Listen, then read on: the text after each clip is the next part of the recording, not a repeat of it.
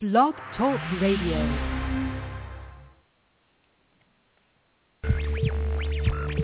I have an emergency. What is your location?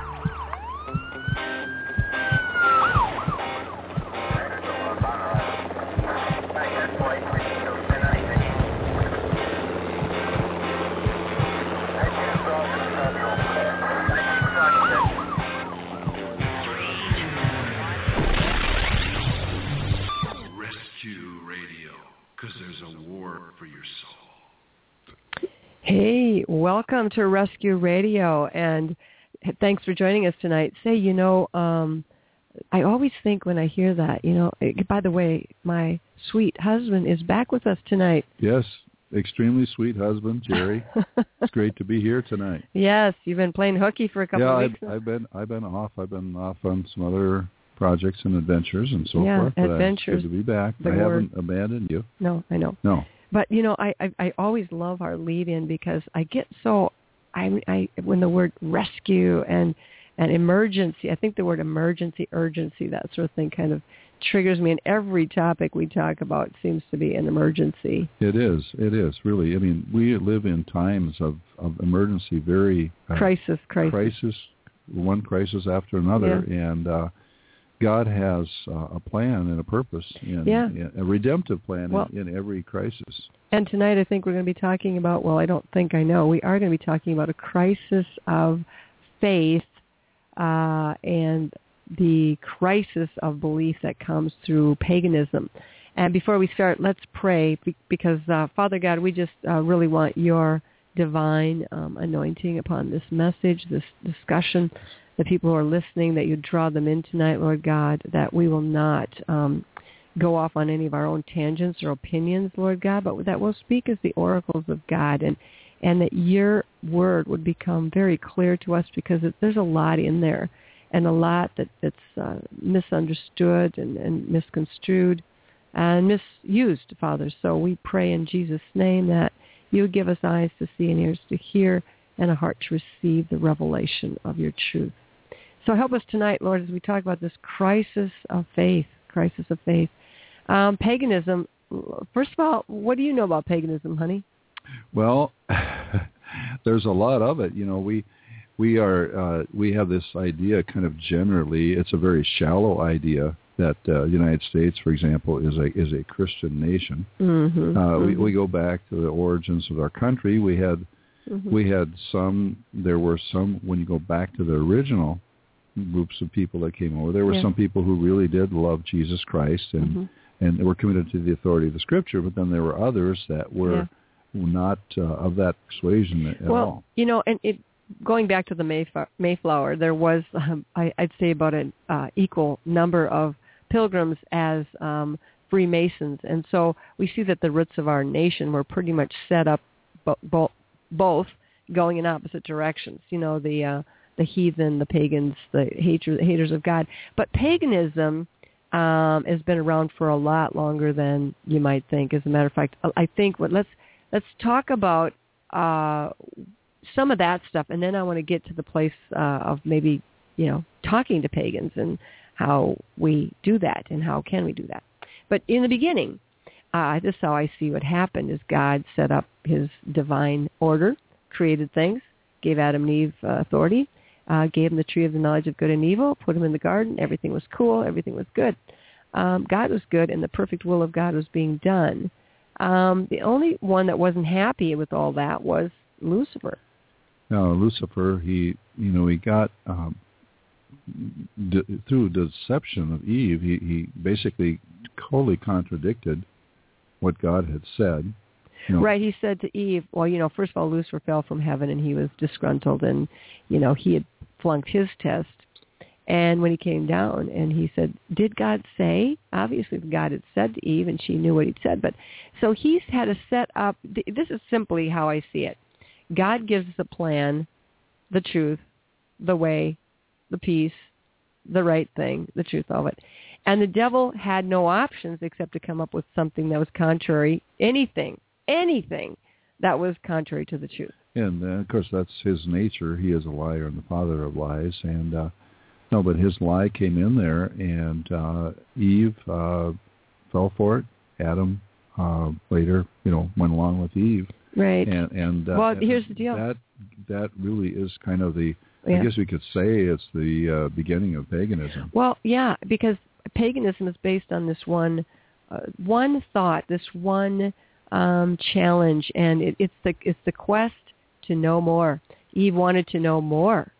She had everything, and she didn't know she had everything. She already had all the wisdom and knowledge, but she didn't know what was on the tree of the knowledge of good and evil. And I believe the quest and in all paganism is baited or drawn. People are drawn into the quest to know more, the supernatural, the mysterious, the forbidden, the hidden, the occultic. And so that bottom line is to know more. And that doesn't sound that bad. I mean, I just want to know more. Well, it sounds so reasonable, and but really, when you look at Adam and Eve in the Garden of Eden, they were living in just immediate communication with God all the time. Who knows? But how everything. quickly it fell apart when they were sent out of the garden. It only took less than 1,000 years before we had the flood came up, and by that time the flood was there. God had to send the deluge to purge the earth of such indescribable heathenism, paganism, debauchery,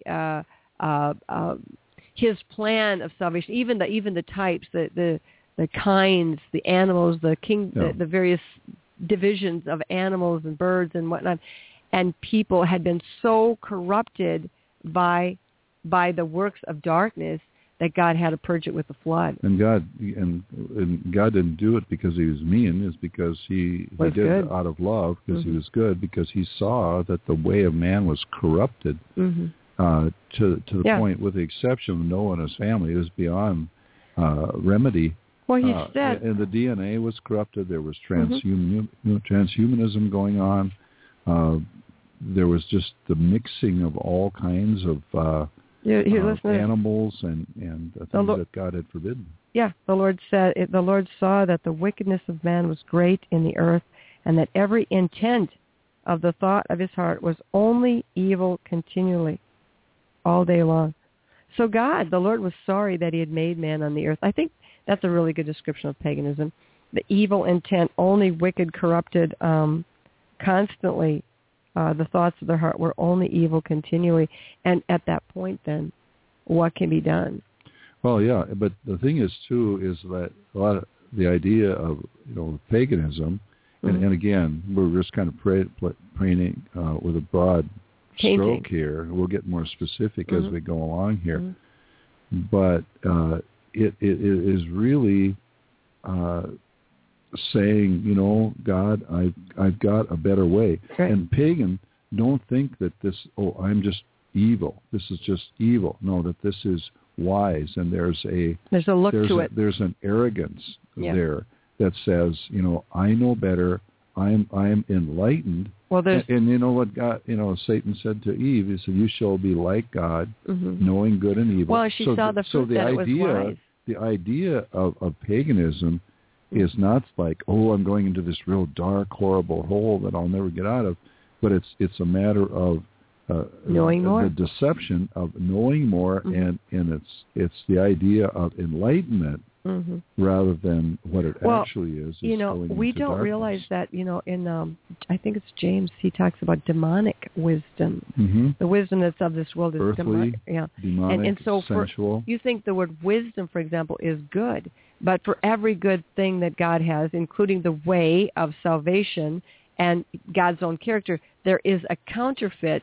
There is an opportunity for the enemy to set up, or he's taken opportunity to set up a counterfeit, another option. Even back, now when we're going back to the flood, and God purged the wickedness, it popped up again within 150 years after they were off the boat. Nimrod was already setting up the heathen worship. They built the tower. They wanted to contact the alien powers of the demons. I think the fallen angels actually, who probably were dwelling in the second heaven. And he was the king of the earth. Nimrod was the king of the earth, and so he had set up. They were starting to do the sun worship, the moon worship. They had even in Egyptian cultures, for example, which was very ancient culture.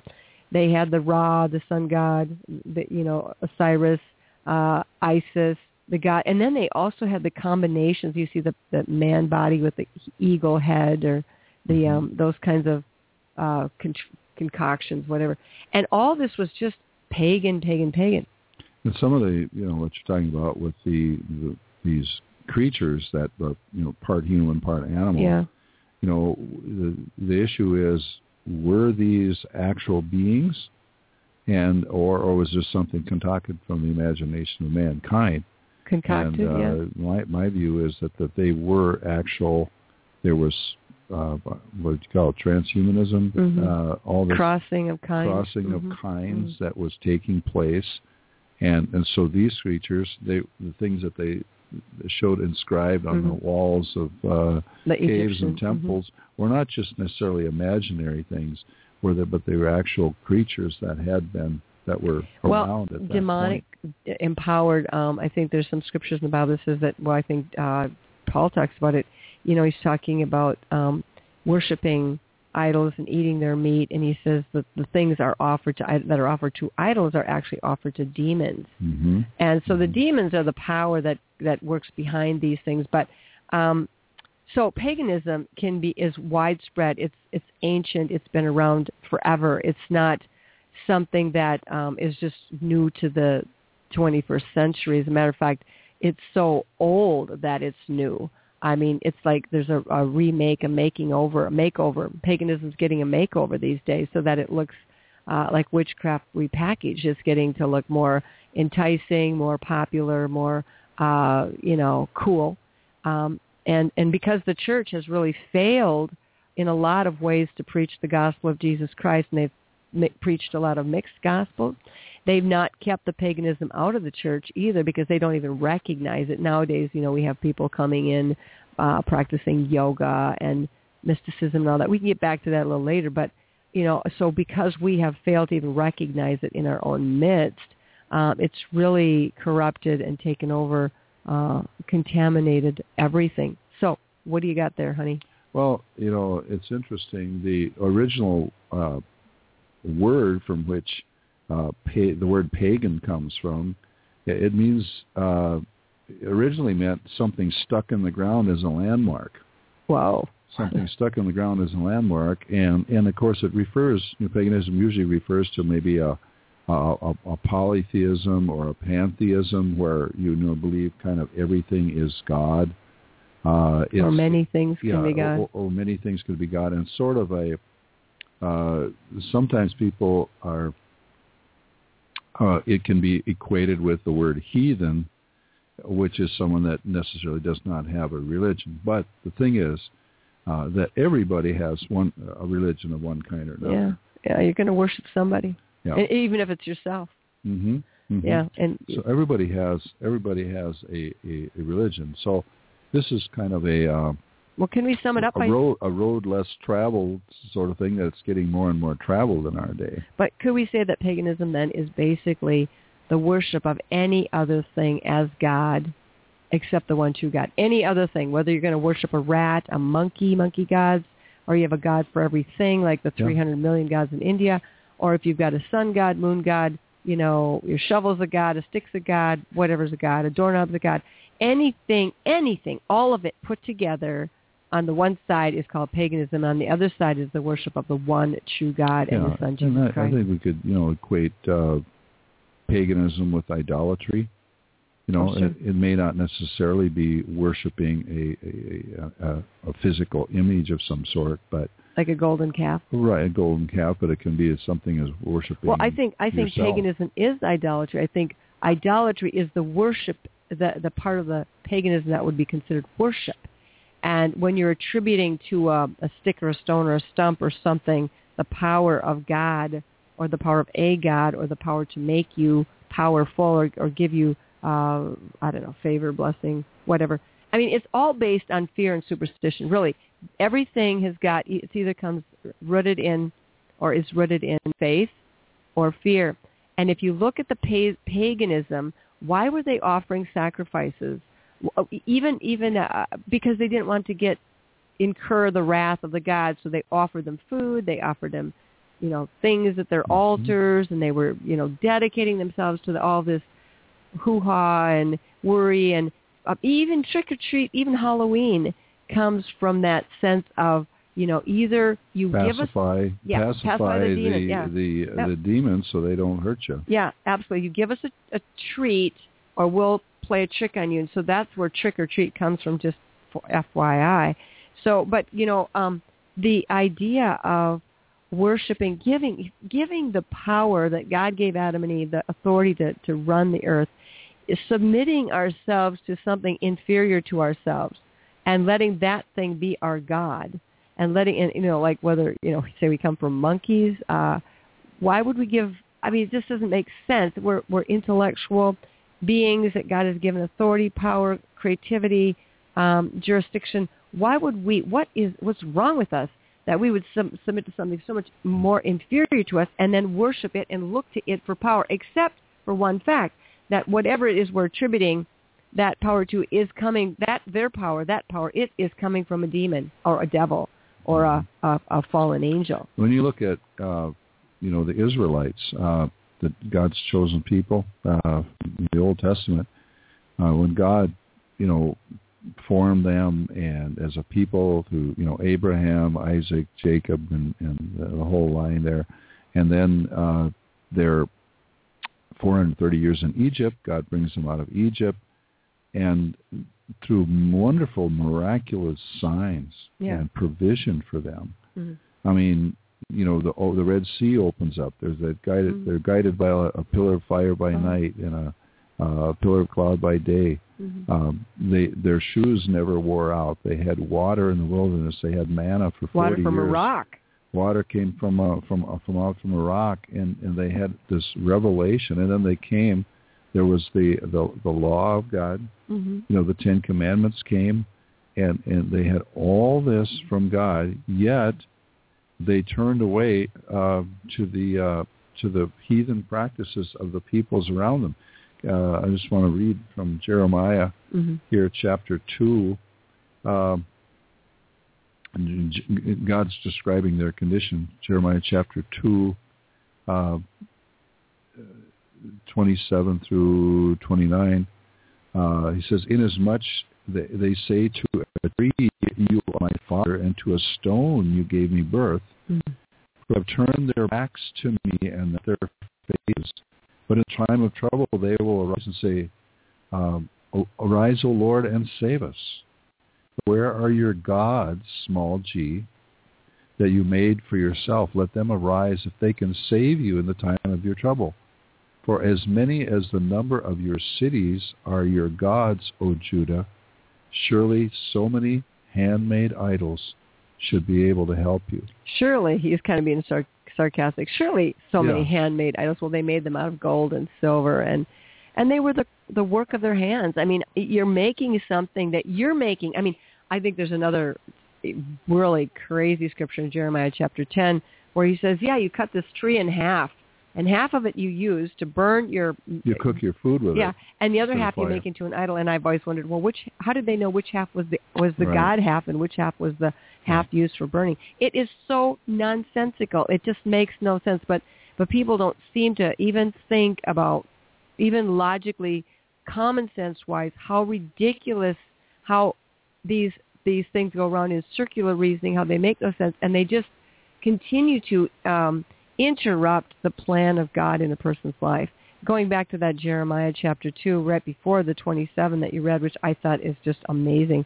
You're calling a stick or a tree, saying to a tree, you're my father, and to a stone, you gave me birth.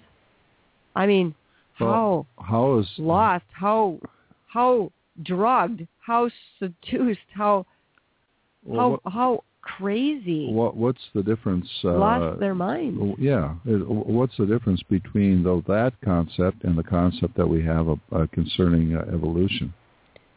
Well, evolution is just another piece in the whole paganistic theory. It's a very important piece because it creates paganism. We're saying, There's no God, what? There is no God. Mm-hmm. We were not created by a creator God. We just kind of evolved through this accident, ridiculous unscientific process. And we can't even just agree on what that process was. Right. Was it alien pollination or what? We were seeded by aliens, or goo in the zoo, goo that was hit by lightning or whatever it was, and it's like we were supposed to be intelligent human beings, but the thing is, that whole concept of evolution, which the founder of it, Darwin, actually denied its validity before he passed away. Yeah, he denied his own theory. He denied his own theory, but we picked it up and we've brought it forth as truth, and that really has. I mean, really, when you look at it, it is the source of the National Socialist Party and communism, in the Nazism, Hitler. It's the root of the concept, the abortion. Abortion on demand. Life is not that valuable. Bottom line. So life is just basically cheap. It's a survival of the fittest. And it's a few people decide who lives, who dies, and does it really matter? And so they have to have that paganistic kind of. It's a hopeless, intellectually ridiculous concept. But when you really study it, and it's touted as being scientific, and there's nothing more unscientific than the theory of evolution. Intellectual and logical, and it's none of it. It's none of it. But people have been they have preferred this kind of brainwashing, if you will, to the one true God and the truth. And again, I can understand sometimes why people go there, because the gospel of Jesus Christ, the character of God, has been also so convoluted. The devil not only set up the whole body of paganism for people as an option, but he has also taken and created many gospels for people who want to believe in God. And, God has given us one gospel, and it was given and demonstrated through Jesus Christ, his Son. It's called the gospel of grace, and it comes through peace, mercy, and truth. Salvation comes through Jesus Christ. But the devil has taken that gospel, and knowing he can't get rid of it, he has made it the laughing stock. He's made it a gospel of try harder, never enough, good works, give up, get mad, guilt, gossip, anything. And the church is filled with this kind of ritualistic rot. And they've, we could talk about so many things that have gone on, as far as, the rituals. I mean, I think, a lot of people know the story of when Constantine saw the cross in the sky. He considered his enemies, and he believed it was from God. So he began to mix Christianity with some form of the pagan cultures that were around him.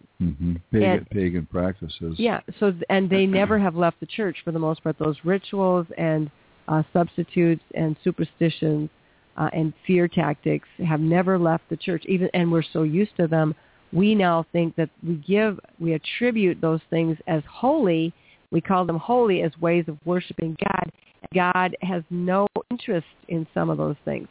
And because I think they mingled the cultures, the feast days, the paganism, that was a very effective way of shutting down the power of true faith in Jesus Christ. Yeah, mixture and watering down the gospel and incorporating the idea of trying to say, well, we don't want to offend the pagans. Yeah. So let's incorporate their pagan practices and mix it up with Christianity, and then we've got nothing. We've got nothing but power. A mess. Well, a lot of times, with God, there's the truth, and then the devil is the counterfeit. With God, for example, there's miracles, the miraculous moving of the Holy Spirit. There's purity and holiness. But with the devil, there's magic, and there's mysticism. And even when you go back to the days of Pharaoh, and in the court, Jannes and Jambres were able to throw their rods down and do the same thing that Moses' rod was doing. Only thing is Moses' snake, serpent rod swallowed up their rods.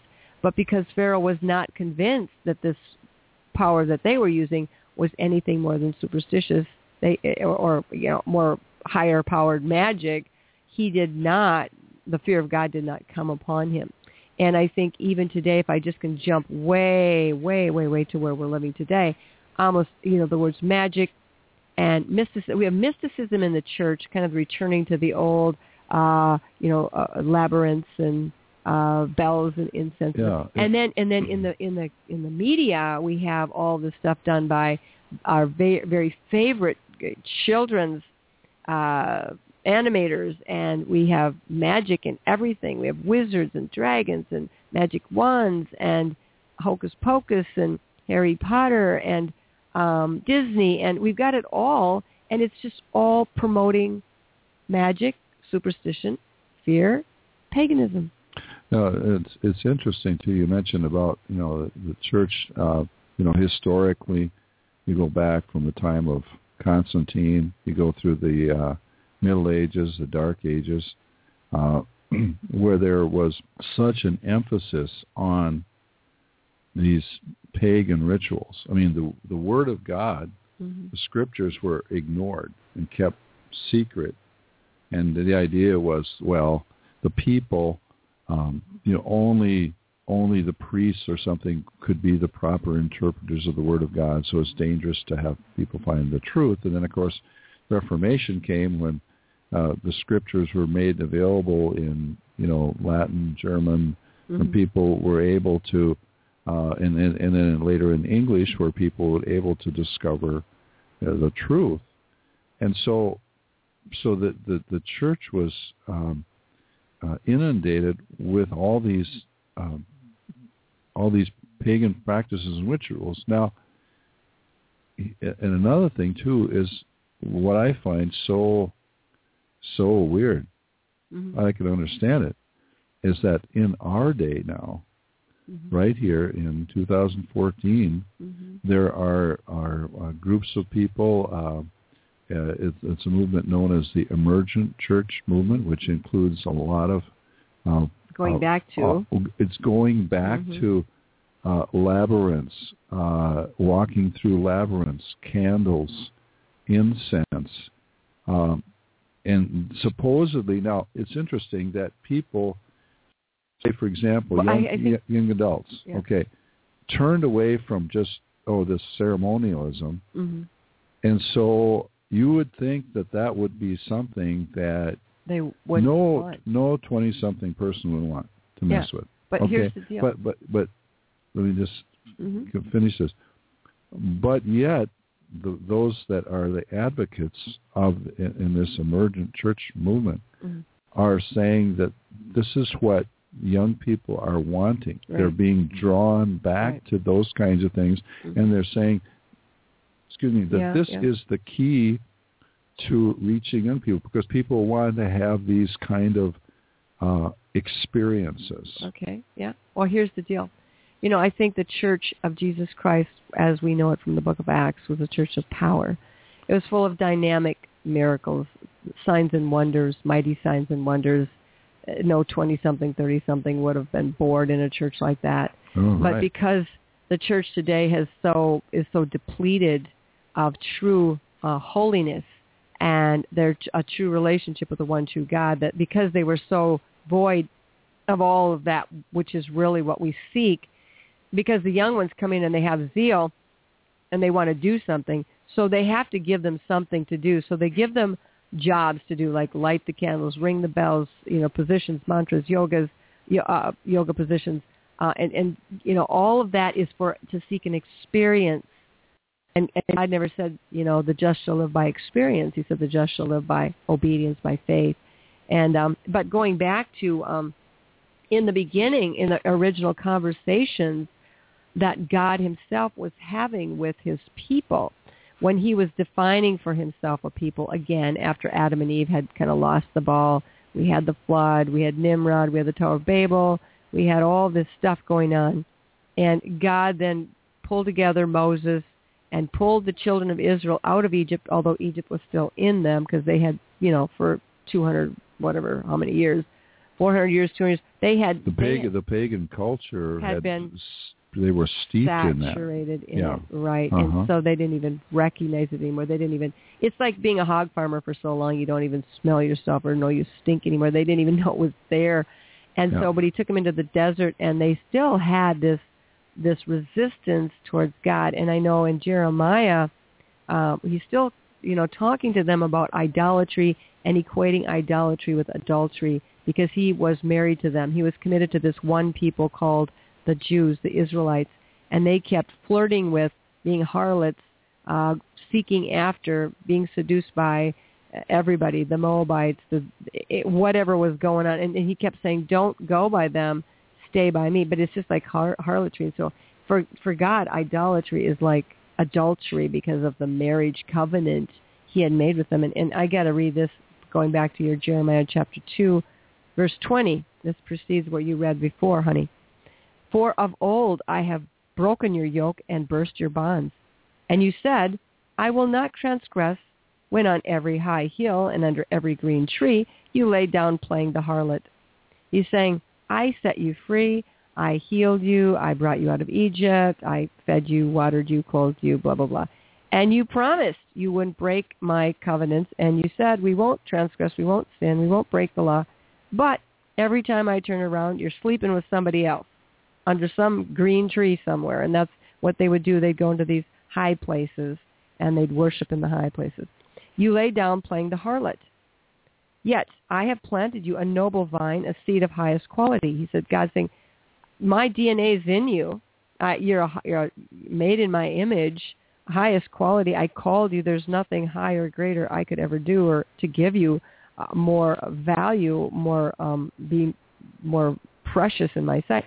How then have you turned before me into this degenerate plant of an alien vine? How did you turn out like this? What's happened to you? He's saying, how did you get to be so opposed to me, so resistant, so stubborn, so unhappy with our relationship?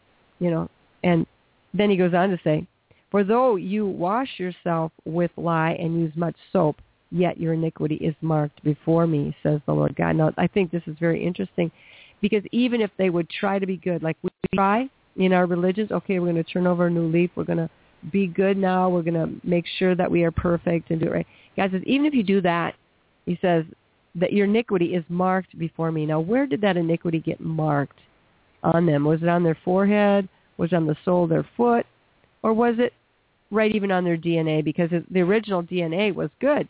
God DNA, and now there's a mark on them. I think something infected them, there was a defect in them, and so their iniquity was marked before him. He says that means it's still on you. You're still spotted, dirty, and stained. How can you say? Now he's talking again to them. He says, how can you say I'm not polluted? I've not gone after the Baals, B-A-A-L-S. That's another word for pagan gods. Mm-hmm. He says, how can you say that? See your way in the valley. Look what you've done. Know what you've done. You are swift to break loose your ways, and you're chasing after everything. So he says, with your foot, withhold your foot from being unshod and your throat from thirst. But you said, there is no hope. No, for I have loved aliens, and after them I will go. And usually our discussions with God, even in Jeremiah chapter 7, when Jeremiah was saying, you're worshiping the Queen of Heaven, offering cakes to the Queen of Heaven. Mm-hmm. And they said to Jeremiah, well, yeah, because ever since we've done that, things have gone really well for us. Mm-hmm. What is there? This is really a perplexing issue because God understands. He knows them, but again and again, you read in the Old Testament, he to the Jewish people, mm-hmm. Israel and Judah. He is appealing to them. He said, okay, what was so bad about me? Mm-hmm. What do you find so offensive about me that you have to go after these pagan gods mm-hmm. that are just creations, idols? Now, stones, the stones and trees and things I made, and demons and things that you create with your hands. Well, he's worshiping the sun. That's what is inferior. What is it about human beings? Mm-hmm. That when there is a revelation of God that's right before us, and we still choose something far less. We choose something that is contrary. Yeah. What is that we just, seems like we automatically choose that which is bad for us? What's going on there? Well, the only thing that makes any sense is to put a very sinister, evil one, a demon, the fallen angels, the devil, into the equation and realize that he comes as an angel of light. He comes very seductive, looking like everything you ever wanted, a friend, an instant answer, an option that gives you power to control your own life. And usually if we want power to control our own life, it's only because of fear. Because if we had faith in God, we would know we don't need to control our own life because he is good. But the problem is that, again, why do we do that? Because we have an enemy, and he's very good at what he does, and his whole job is to pull us away from God. Very convincing. And it's interesting. Remember, several years ago, we were in one of the Twin Cities suburbs interviewing young adults, just hanging out on a Friday night in a very warm summer evening. And we were actually doing the documentary, weren't we? We were doing a documentary. Who is the Devil? Who is the Devil? Yeah, that was some of the footage there. And I still remember this one young man, and he was just, in all sincerity, he was just saying, he said, like the devil, he said he would be just like your very best friend. Yeah.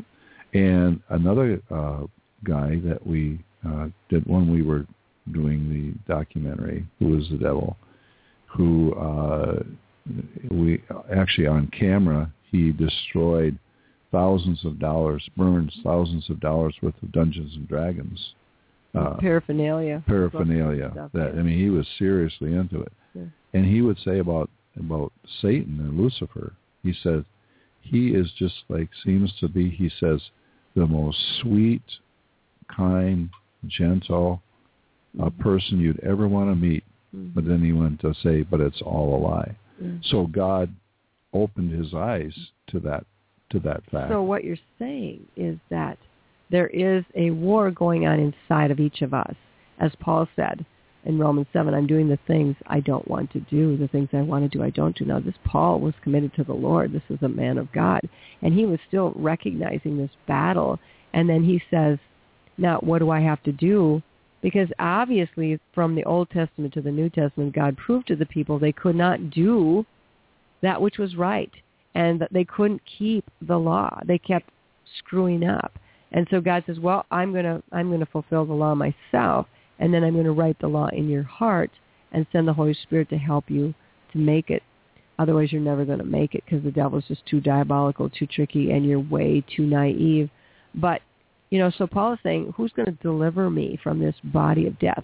And I really believe that if we understand the war that goes on in our soul, as opposed to our spirit, there's a battle between your soul and your spirit. It's not between your mind and your heart. It's your mind and your heart are part of your soul. The soul is under the influence of the lie all the time. And that's why the Bible says your heart is desperately wicked and be transformed by the renewing of your mind. So your soul needs to be reprogrammed by the truth of God. But so if people don't understand, then they're going to be easily persuaded and misled. But again, we go back to the understanding grace. God continues to forgive. God continues to supply us with everything we need to live godly in Christ Jesus. The devil wants you to think, well, you have to do some stuff. You have to be good. You have to do the rituals. You have to do the rituals just right. And God is saying, those rituals, those laws, you know what? I don't know where you're getting that stuff from because that's nothing I told you to do. And yet the devil, when we break a ritual or fail to do something, then the devil says, we have sinned against God, broke the law, and now God is mad at us. And the devil is setting it all up for us to believe that God is mad at us when it's the devil who's tricked us, set up the law, and got us to believe the lie. We broke the law. And now he's saying, and you deserve to be punished. So we go into a mode of guilt and deserving. And that's why a lot of people, where they live in guilt, thinking that God is mad at them.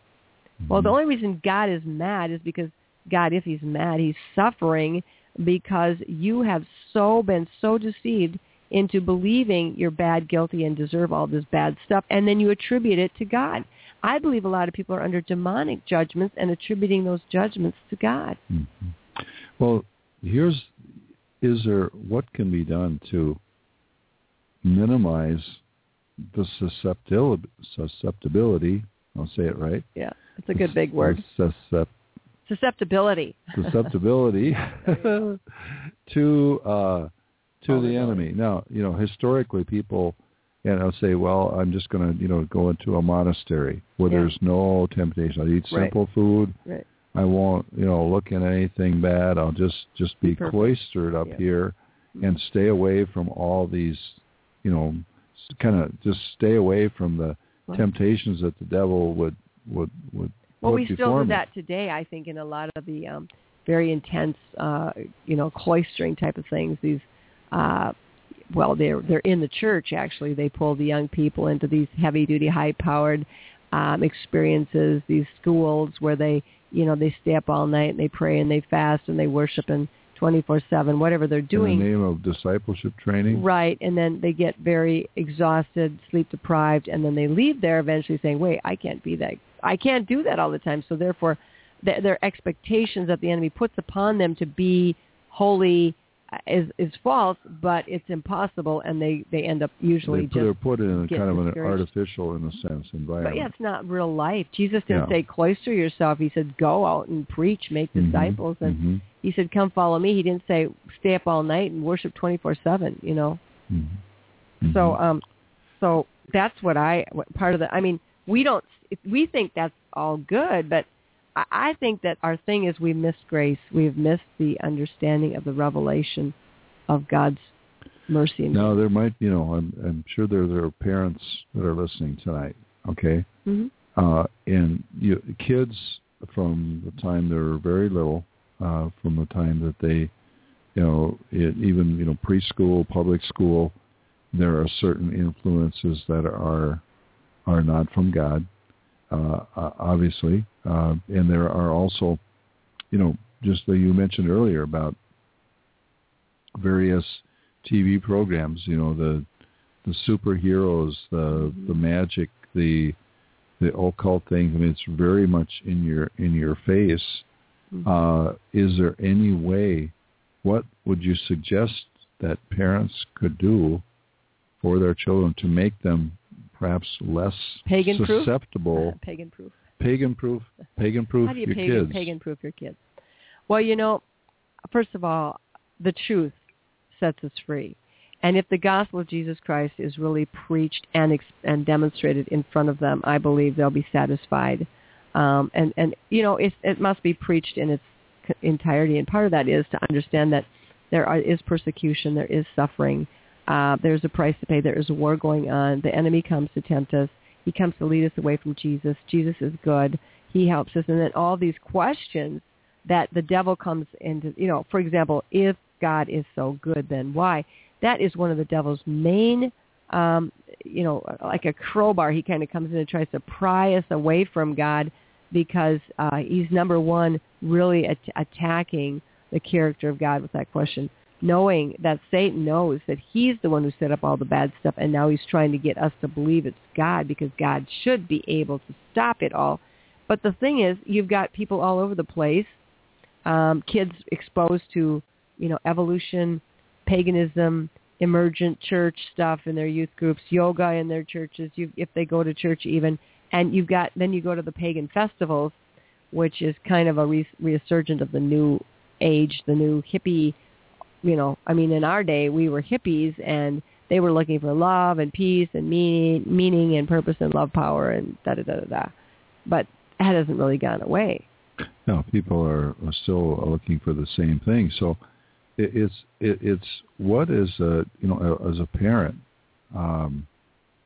what would you say would be some basic principles, for, training children or helping to pagan-proof, that sounds like it's a very negative way of doing it. But you have to. But how is that something that can be done first of all, by parents? I think we need to go back to the original scriptures where Jesus said, or God said, you need to train up your children in the way that they should go when you around the table, speak with them when you're on the way, give them the concepts, give them the modeling, the exampling.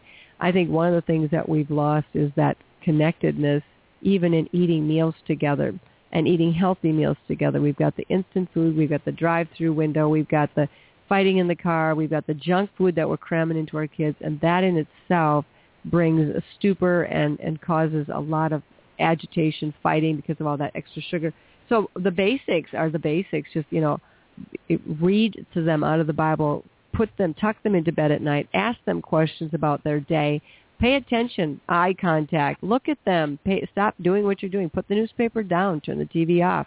Look at them when you ask a question. Take time, hold their hand, touch them so that they know that you're really there for them. So, okay, so, you got the word? Yeah, and this is, again, Deuteronomy chapter 6, verse 4, beginning there, and this is from the Amplified Bible. Hear, O Israel, the Lord our God is one Lord, the only Lord. You shall love the Lord your God with all your mind and heart and with your entire being and with all your might. And these words which I am commanding you this day shall be first in your own minds and hearts. Then you shall whet and sharpen them so as to make them penetrate and teach and impress them diligently upon the minds and hearts of your children, and shall talk of them when you sit in your house and when you walk by the way and when you lie down and when you rise up. And you shall bind them as a sign upon your hand, and they shall be as frontlets or forehead bands between your eyes. And you shall write them upon the doorposts of your house and on your gates. So what you're saying, honey, here, and what God is saying, is that it's a lifestyle of modeling and teaching. It's not just sending them to a Sunday school class, although that can be good. It's not just sending them to camp. That can be good, but it's this whole mom and dad in the whole mix of life, communicating the Word of God in every situation. Well, and I really like that. And going back to the idea of, kids are being exposed to all kinds of very nasty theologies, and theories, evolution being one of them.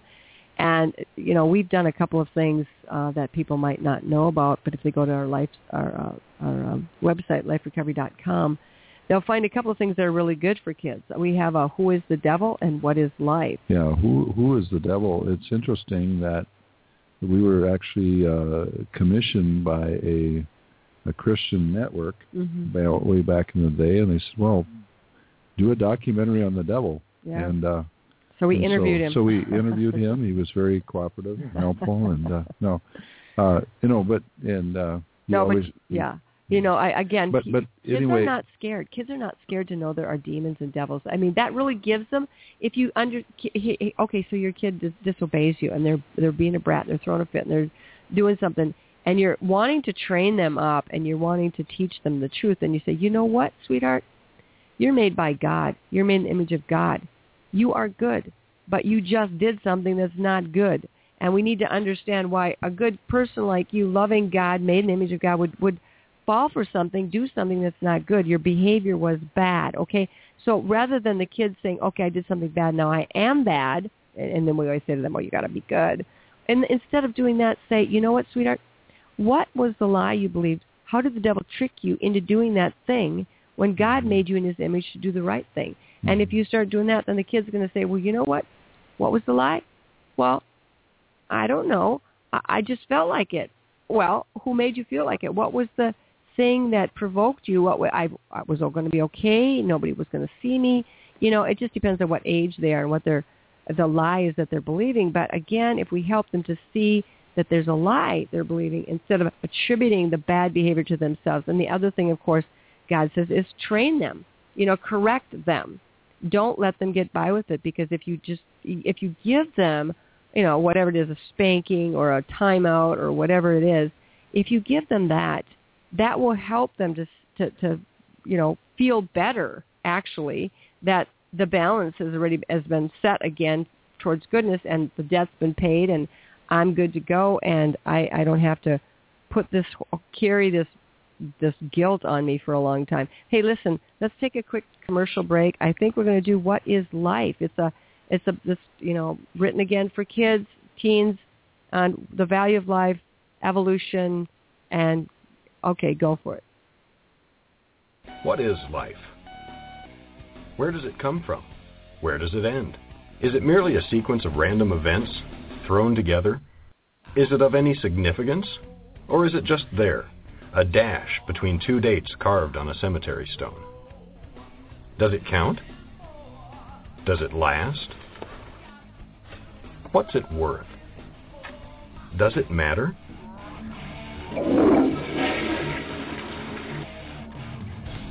Is evolution a plausible explanation for the existence of man? Does the Genesis record give us an accurate account of the origin of man? Or are there other valid arguments that can explain the origin of human life? Were we planned from the foundation of the world, or were we an accident, an amoeba emerging out of primordial slime?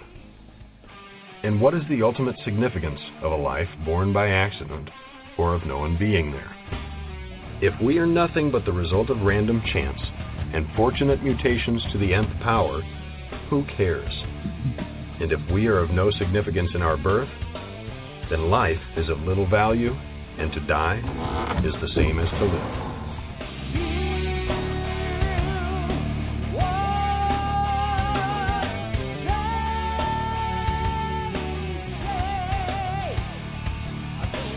Yeah. There's so much that we assume, we take for granted. I think the more we see the depth of the deception and the way people are falling for it, the more we just say, God help us. There's just no way unless you as parents start to seek God for yourself. And you know what? If you don't like your life, if it's going in a rut, if it's not going anywhere that you really want it to go, your kids are going to see that. You got to be real. They're going to pick up that hypocrisy immediately. And by the time before you know it, they're going to be teenagers and they're going to be super critical, and then they're going to be wanting to walk out the door and find their own way. And a lot of times, too, we'll stuff them in a church, and that church is not really answering their questions. It's just kind of a babysitting service, a glorified. And you know what? That's not what Jesus wants. He wants us to grow every day, understanding the power of his word, the battle, victories, suffering, all of that stuff. And it's just like when you get to heaven, what's the first thing that you're going to realize? I think the first thing we're going to realize is how much we missed, how incredibly good God is, and how blind I don't want to go there. I don't want to get to heaven and say, oh man, if I would have known. I want to say, wow, yeah, I had that right. Yep, God showed me that. The Holy Spirit was right on. Yep, I saw that happening all the time. Yep. That's the way I want to see this thing for myself. And, but honey, we have done like things like What is Life? Who is the Devil? Documentaries, DVDs, CDs, manuals, books. We've worked on this for 20-some years. And, people are just being sucked down into the rat holes of destruction and deception. Unbelievable. I mean, it's like we must be close to the end, but it's very, very sad. Yeah.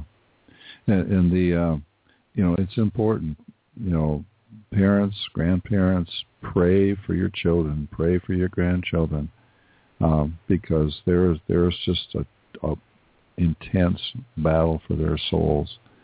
And well, here's another problem, though, sweetheart. Praying becomes a big issue because a lot of people are mad at God because he doesn't answer their prayers. Well, if you're mad at God, why would you pray?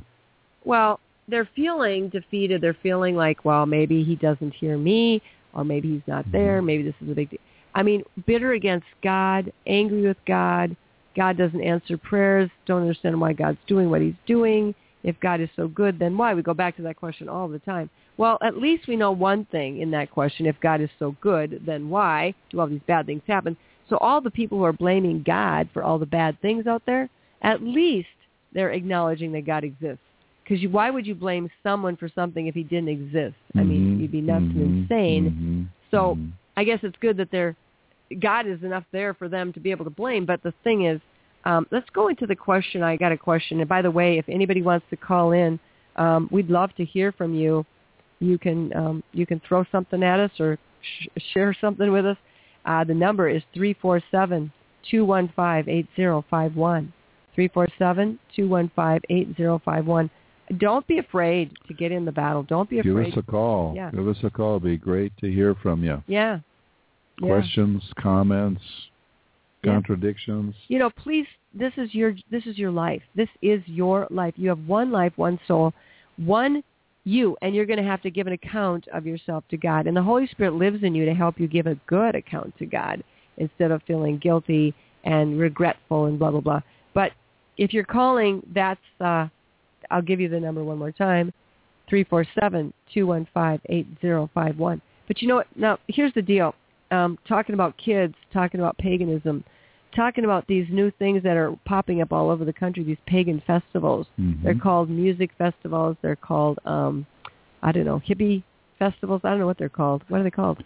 Well, there's a whole culture movement, culture. It's like, there was, say, back in the late 50s, well, in the 50s, there was kind of this beatnik culture. Yeah. And, New York City, Greenwich Village and stuff like that. It was kind of an alternative kind of. Alternative culture, different music, different vibe, I guess you'd call it. Grunge. And then there was grunge. the hippie movement. Mm-hmm. Right. It kind of started with the drugs and stuff like that.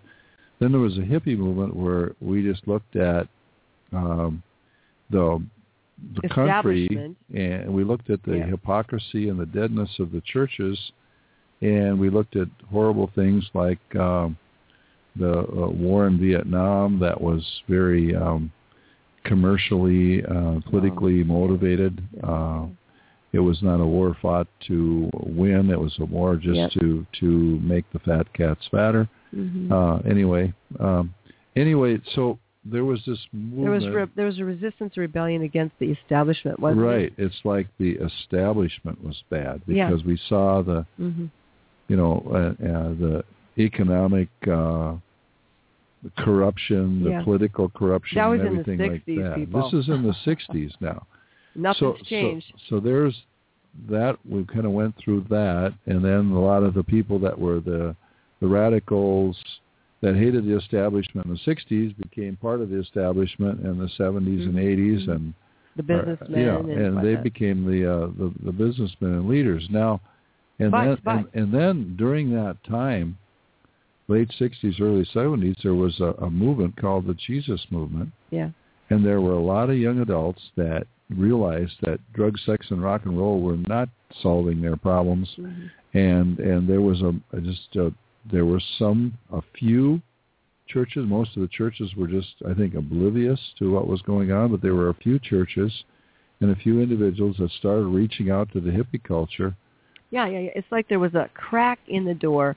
Finally, something had happened enough in society to get people to believe that there was something missing. And we go back to what was that. So the search was going into the dark world. It was Satanism. It was drugs. It was the occult. It was drugs are occult, by the way. It's pharmakia, which means witchcraft. So it was a really, I think, mild compared to what we probably have now in terms of seeking. And there were people that did come to know Jesus out of that old that original, I guess we could call it, hippie movement. But now, so now what do we have now? Well, we've got kind of I guess you'd sort of call it a neo-paganism. We've had in the 70s and 80s, there was, we heard so much about the New Age movement. Yeah, exactly. Well, the thing... which is basically New Age is just basically... old age. Old age, repackaged, Hinduism, pantheism. Basically, that's what it is. Well... It was just kind of repackaged because there was the only reason that sort of view works and people accepted because of a void. Yeah. Because there was a void, there was a vacuum, and people were not finding, the reality in the churches. Mm-hmm. Well, people have dropped out of the church so much so that it's not even. It's just like. Right. I mean, the churches are really being shaken out and emptied out, and it's really, really hard. Most people don't go to a church anymore. I'd say the great majority of them they find their solace in something else. But this new kind of like it's a new culture reemerging with the paganism, the hippies, the new hippies, whatever you want to call them, and the flower power, the children, the festivals, the music. They're just lost. They're lost, and anything and everything goes. I mean, we go to these festivals, and I have to say, they dress like everything. They dress like anything if they put clothes on. They smear themselves with mud. They dress like bubbles, like butterflies, like bananas, like blueberries. I mean, they're all dressing just as crazy as they can to be noticed. Well, yeah, and that's one of the things. They want to be noticed, I think. Right. They're lost. And people, what they've seen of Christianity, and a lot of these, young, let's talk about young adults that are in there. They've never really had exposure to the gospel. If they have had that exposure to the gospel, it's been in a very kind of a dead, how can I say it? Artificial? Just dead, ritualistic form of things, and they just don't want that. It's not connecting with them. It's not working with them and for them, which is to me is very amazing to me. That in the emergent church movement, they say the way to reach these young adults is to get them into these old rituals again, and I don't know. I guess I can't see it. They promise in these pagan festivals. Of course, they have the music, they have the freedom, the drugs, the wine, the booze, the sex, the anything they want to do. They can do anything they want to do, and it's all under the guise of love, love, love, love, love. And, it's like welcoming them home. It's like we're home. We're, welcome home. I mean, it's just they're coming together, camping, hanging out for a weekend in the elements, whatever it might be. Half of them are getting there with hardly any food, and, their money is shot, whatever. They paid up huge money to get into these things. And then they hang out all weekend, and they go to their seminars and their meetings and their witchcraft and their dancing and their drums and their paganism and yoga and stuff. And they're all full of no answers. They have no answers, and yet they're trying all kinds of things. And I think we go there we set up a prayer station. We put that right out there, right in front of them. It's called the prayer station. And if you want prayer, come over here. And we feed them, and we talk with them, and we have these cool discussions with some of them. And we're just there for them to, give them food, give them water, give them Band-Aids, help them know the love of Jesus. We're not really preaching at them. A lot of it is just building bridges of communication with them, because, every person there is so precious to God, and every person has a story, and we have a story too. So we want to speak, we have authority in that we have experienced lots of awesome conversations. The power of Jesus Christ. So we are praying. We love to have these opportunities. It's a great place to go. Yeah. A lot of church people busy weekend, don't honey. want to go there. No. Because it's you know what? It kind of reminds me back in the day when we were hippies, and we didn't live on the commune, but we were very frequented the people. We were good friends with them, so we didn't live in a geodesic dome or anything. And we didn't, at that time, have goats, and we didn't grow grass, that is marijuana. But we went over there and visited them a lot, and they were living in these old farmhouses and in these domes and stuff, kind of in the swamps and, kind of hidden out. And people would drive by, and they wouldn't want to stop. And, because people didn't know what you're going to run into, so they kind of wanted to avoid these weird people that were kind of the off-scouring of society. And, of course, they would dress weird, and they, however you think of a hippie's dressing, that's the way they dressed. And they weren't trying to fit in. They weren't trying to be accepted by what they wore, what they looked like, or what they did. And nowadays, it's kind of the same thing. Nobody wants to really go into these festivals, really, but they don't know what an opportunity it is. And because somebody came for us, somebody did finally come in with the gospel of Jesus Christ, and that's kind of how we got saved. Yeah. We're believing it for these people. Yeah, and so if you are a praying person, pray for us, and we've got a large one coming up actually this weekend. This weekend, yeah. And then another one in a couple of weeks, a huge one down in Arkansas. So, but these are popping up all over. Well, I think it's just a sign that there's so many people now that just are wandering. They're lost. They don't know what to do. They're looking, really, really looking for family. They're looking for love. They're looking for other people who feel like them, other people who will accept them for who they are and let them do what they want to do.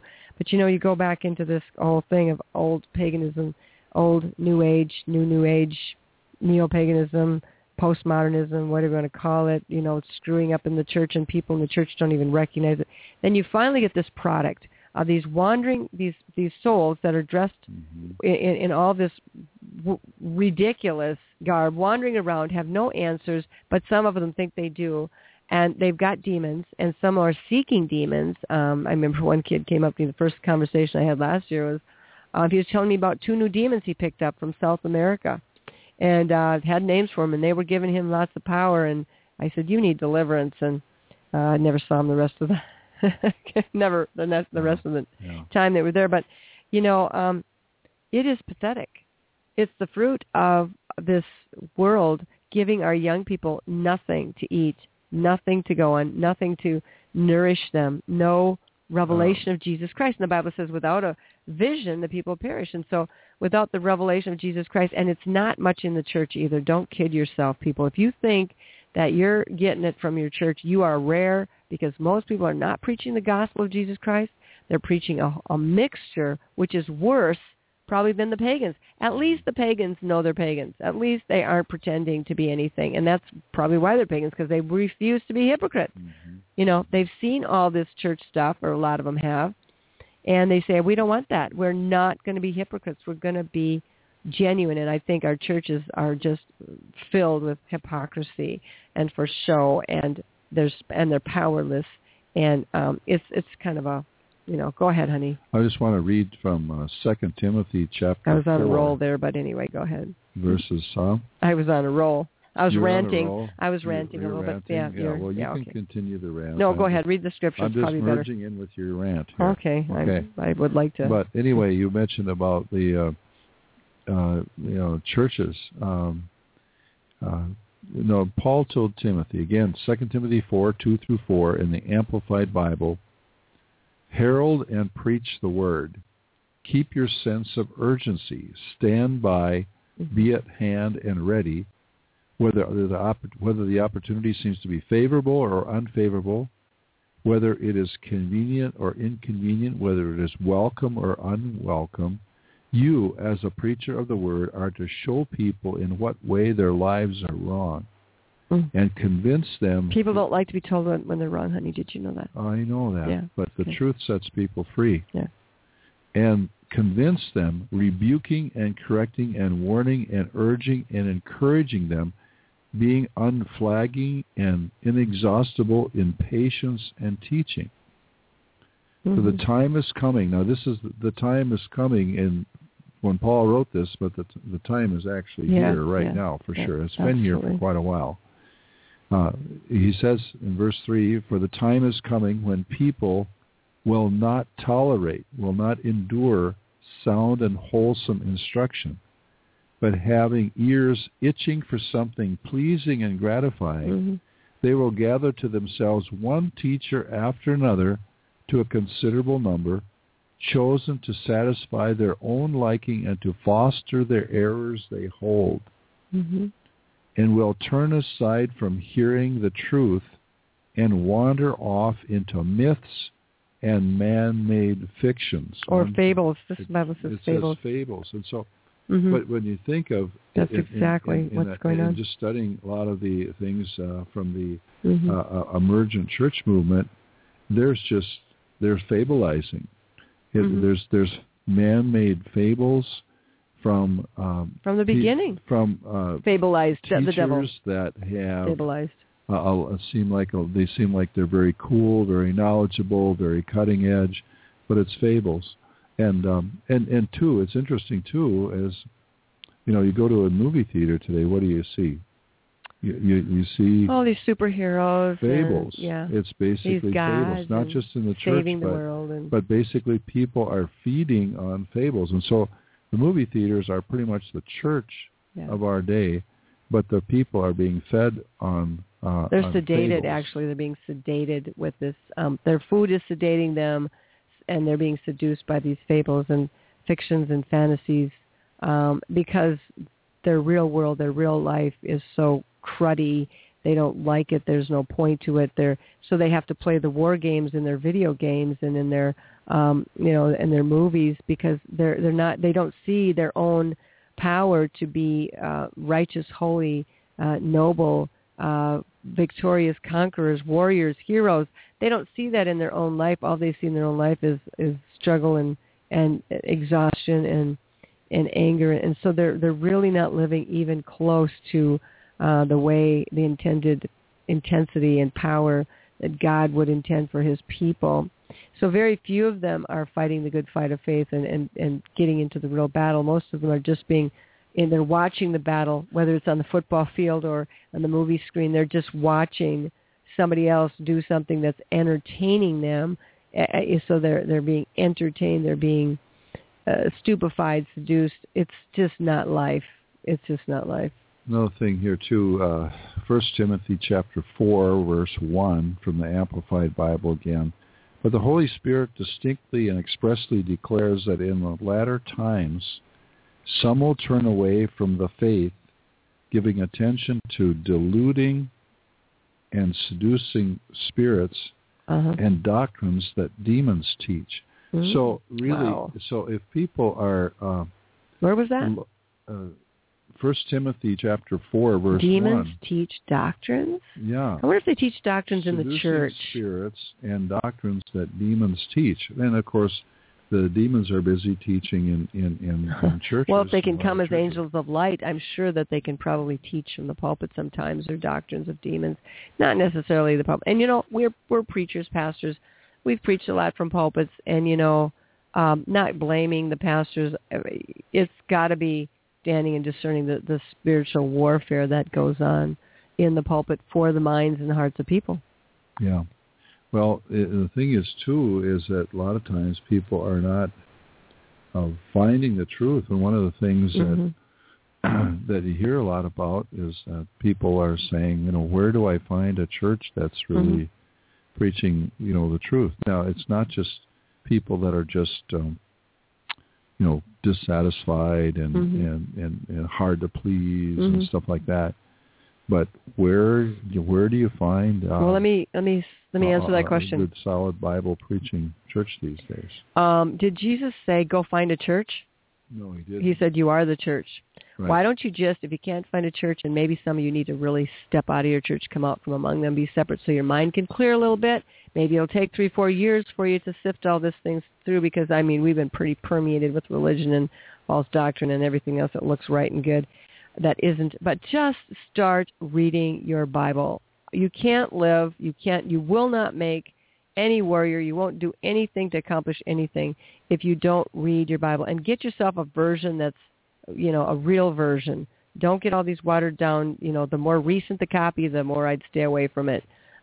King James, New King James, skip the NIV. I'm being really, whatever. But, seriously, people, don't blame anything on your church, your pastor, your committee that you're in, if they're playing games and they're letting Jezebel in and it's all about turf and control and it's all about insecurity and guilt trips and spiritual abuse and whatnot, then get out. You don't have anybody to blame but yourself. Go back, read your Bible, comfort yourself with the Lord, humble yourself, call upon Him, cry out to Him, and ask Him to show you the truth. And when things are very wrong, and if you got some of this emergent stuff coming into your church or whatever, or it's just a big show, just entertainment, just this huge for looks. Worship team. I don't care how fancy your building is, how large it is, all that stuff, and don't just stay in there. Don't put up with error. Right. Don't put up with error. Don't just stay there. Well, I got to come there because what are people going to think if I leave? And I got all my friends here and stuff like that. Well, you have to look at what's your soul worth. What are the souls of your kids and grandkids worth? Here's the deal. We're not looking for a perfect church where nobody has any flaws, but we're looking for a church where if there are flaws, people will at least admit them.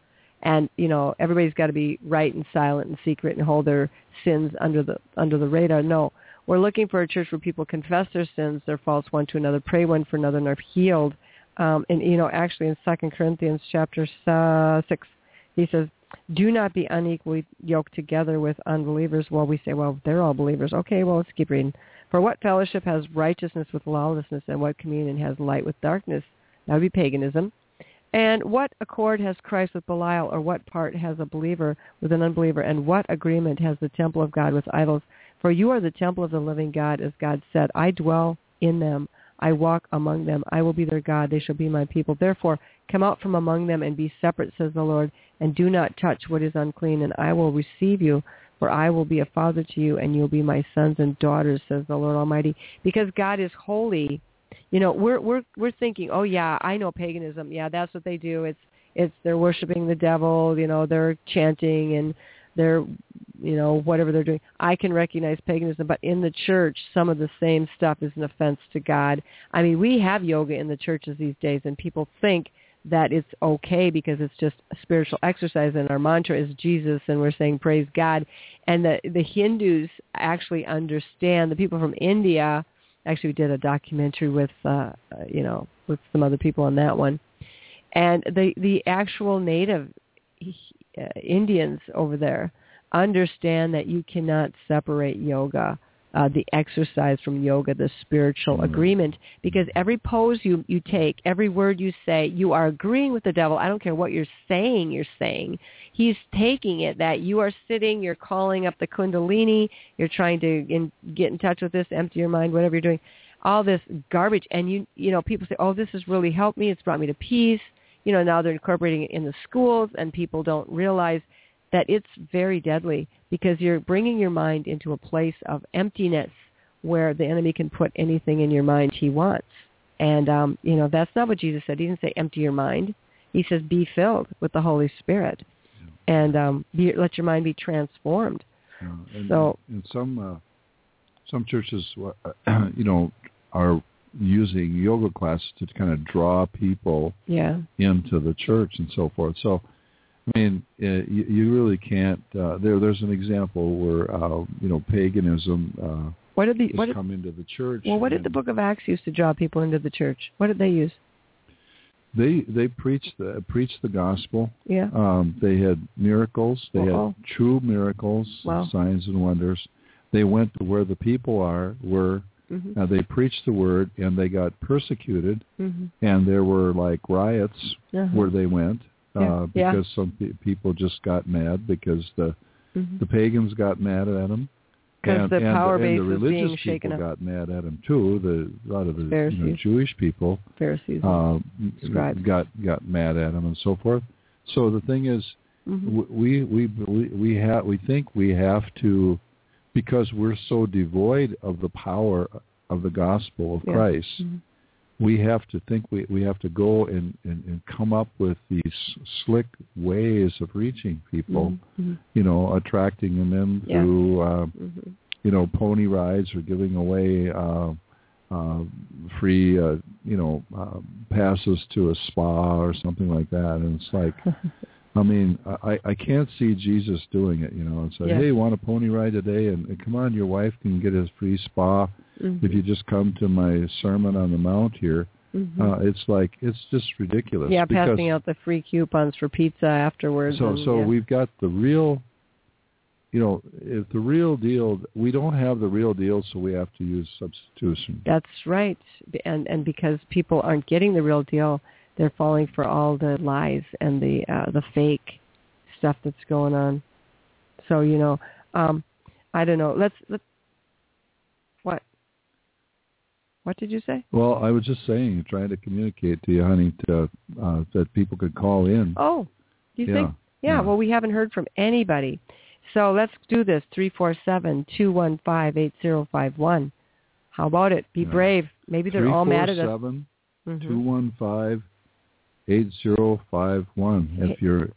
If you're glad, let us know. If you're mad, let us know. Hey, maybe they don't like us anymore because we're pretty... Yeah, let's do a commercial real quick. We'll do a commercial. All right. Why can't I concentrate, honey? Are we concentrating okay tonight? I forget why I can't concentrate. Let's see. What was I going to say? Where were we here? So often we find it hard to keep our thoughts focused amid the frenzied pace of our multitasking, multimedia world. So many distractions.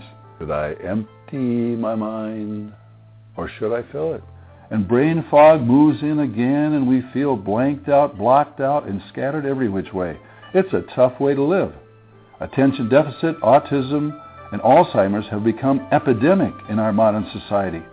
It's an all-out war the enemy is waging for our hearts and minds. Where's the help? Where's the hope? Why Can't I Concentrate is Marjorie Cole's dynamic CD that shows just how the enemy is working to shut down our minds and most importantly, how we can be free. To place your order for Why Can't I Concentrate, go to liferecovery.com. Again, that's liferecovery.com. Yeah, Why Can't I Concentrate? A lot of what we talk about in there is the deaf and dumb spirit. And that's responsible for a lot of the stuff we're seeing going on in the minds and hearts and responses of a lot of people these days, everything from autism to Alzheimer's. The deaf and dumb spirit is what I think is plaguing. It's a power that's taking over the minds of the people. They're not even thinking for themselves. They're just going along with the crowd, the guru. It's almost like being mesmerized or stupefied or enchanted. You come into this enchanted place and you just like lose your bearings and you're following the crowd and you don't even, if you're in this fog, this sleep, you don't even know that you're being led into this horrible place of destruction because you're not stopping and saying, whoa, what is the truth here? What's really genuine? And it's very scary because if you stay in that stupor all your life, you're going to, be shocked where you end up. I don't know. But that's why I think a lot of these kids, in the paganism and the festivals and stuff like that, why are they pagans? Because they don't see any other options. They don't want hypocrisy. They don't want false Christianity. They don't want all these legalistic do's and don'ts that they can't be that good anyway. And so there's zillions of questions that they have that have never been satisfied or answered. So they're just kind of like, I can't do that Jesus thing, that God thing, that saved thing doesn't really work for me. So I'll just take my chances and do the best I can. I think that's really where they kind of end up. I want to jump on something here too, is that this whole paganism, New Age, and it has all multitude of forms. We have a friend that's produced a wonderful DVD.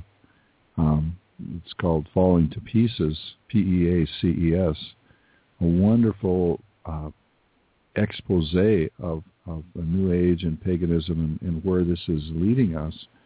And there's a part of this that it's not just a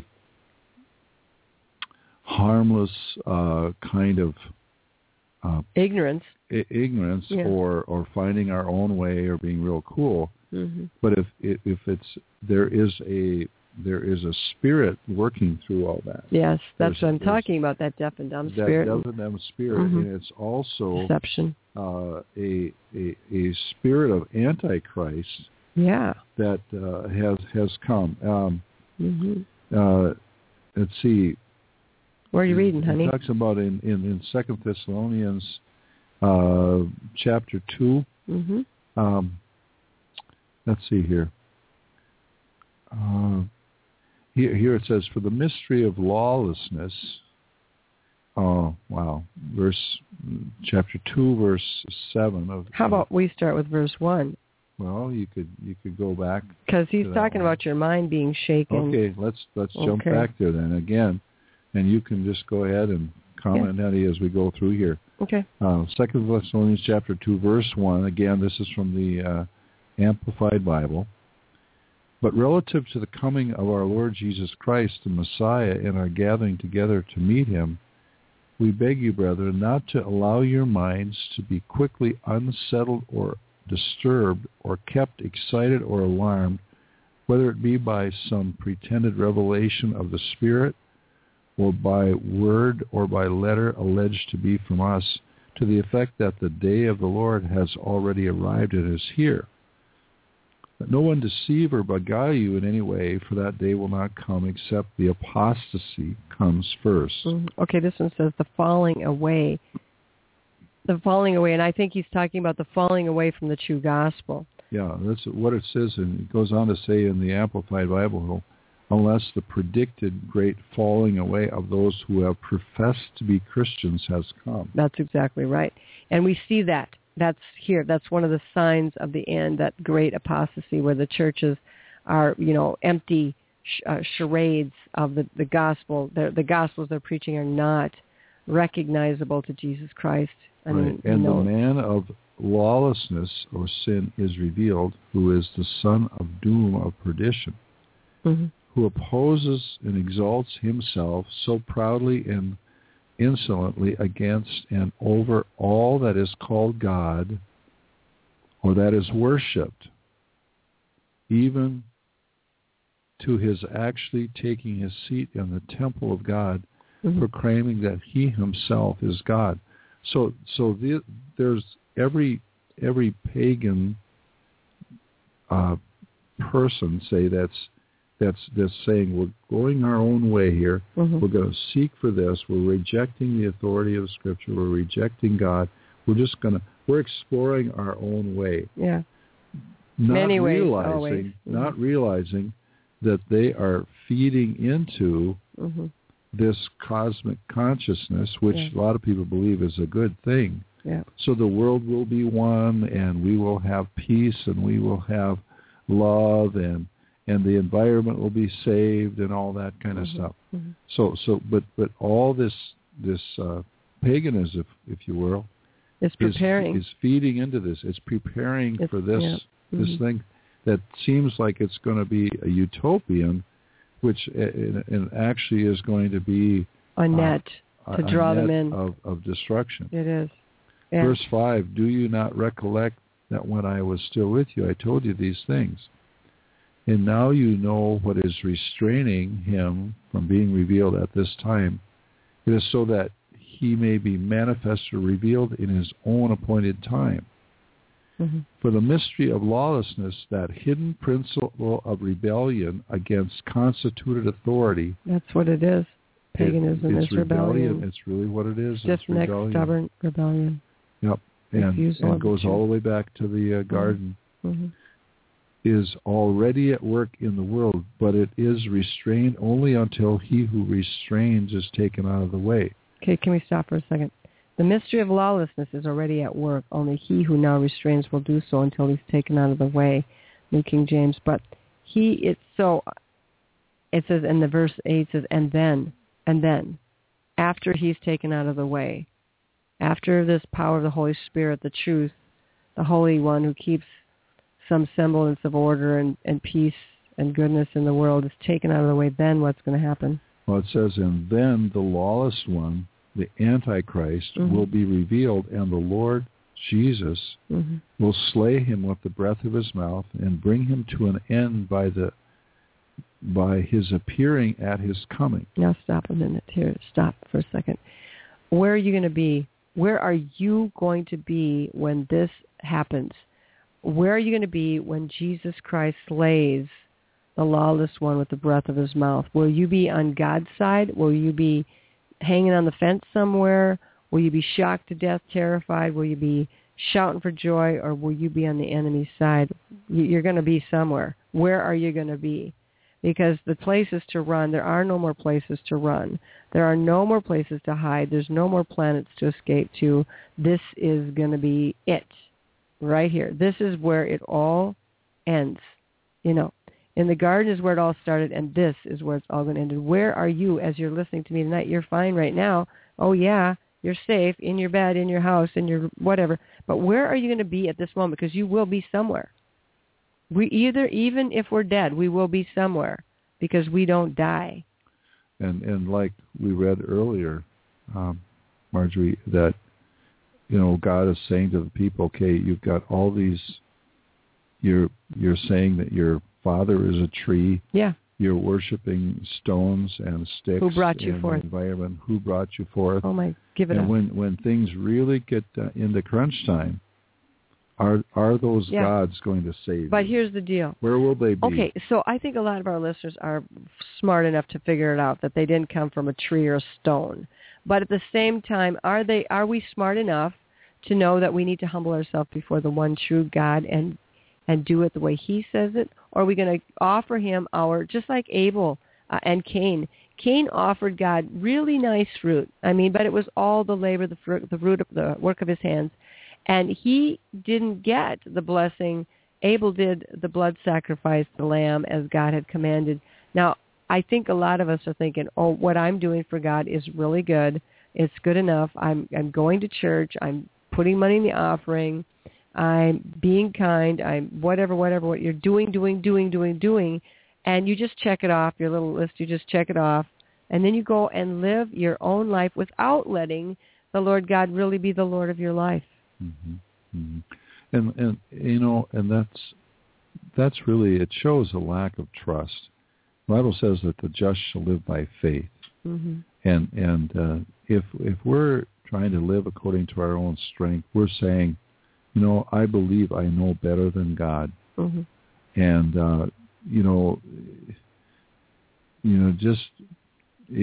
know God is, we don't see him with our physical eyes, but yet we just got to the place where he said, well, you're too far out there. I'll just have to take things into my own hands, and that's really a form of idolatry as well. That's a form of suicide. It's really, there's no choice, but you have a choice to make. Mm-hmm. Are you going to just trust the Lord no matter what?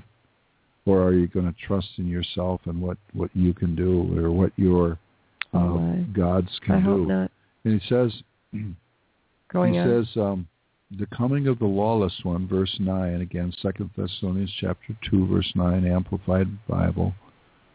The coming of the lawless one, the Antichrist, is through the activity and working of Satan, and will be attended by great power with all sorts of pretended miracles and signs and delusive marvels, all of them lying wonders. Wow. Lying wonders.